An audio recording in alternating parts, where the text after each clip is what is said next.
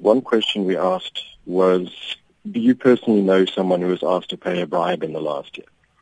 So 26% of respondents said that they did know someone.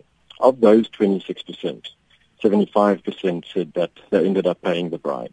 In other words, the actual figure for people who paid a bribe is around 20%, if you do the math on that. How did you make these findings? I think the interesting thing about this survey is we posed certain open-ended questions. So we really did have open-ended questions where we said to people, so after those questions we had things like, what was the bribe amount? And we asked people to just give it an amount. So we didn't have categories and things like that.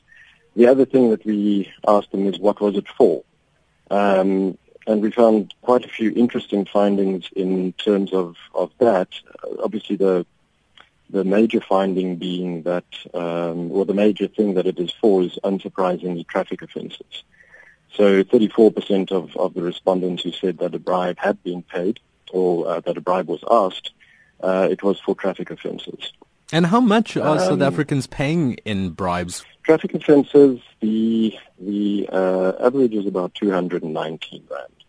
So, but the most paid bribe amount is 100 rand. So pretty much 100 rand will probably changing hands for that.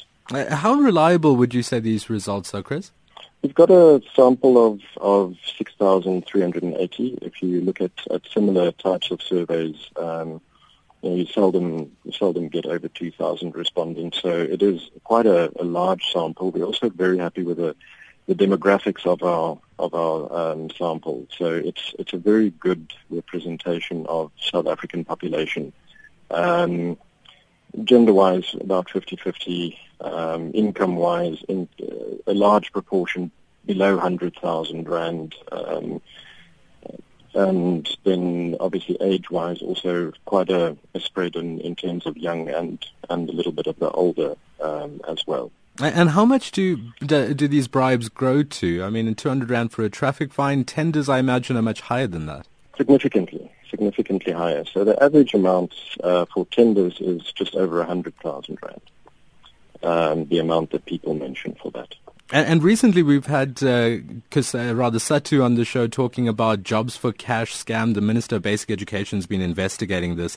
Did you manage to find out any information about bribes being paid for jobs?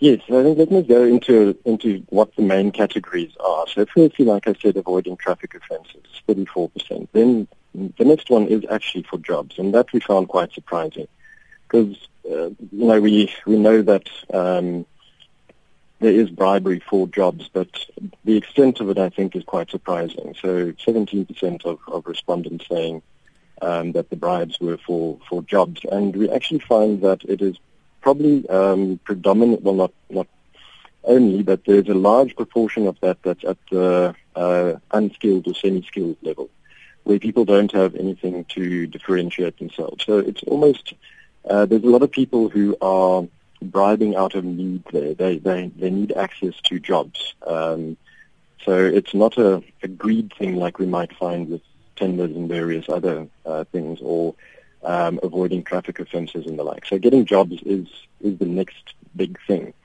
Then getting driver's licenses after that. At number 4, we have getting tenders. And then number 5 is very interesting because that is getting illicit discounts or free goods from businesses. So we tend to think that it's only a public sector type of phenomenon, but here we see private sector being targeted. In other words, people are approaching clerks or cashiers or people like that who have a position of authority there, and bribing them to give them goods for free or to give them discounts or things like that. So yeah, that definitely is a very interesting finding.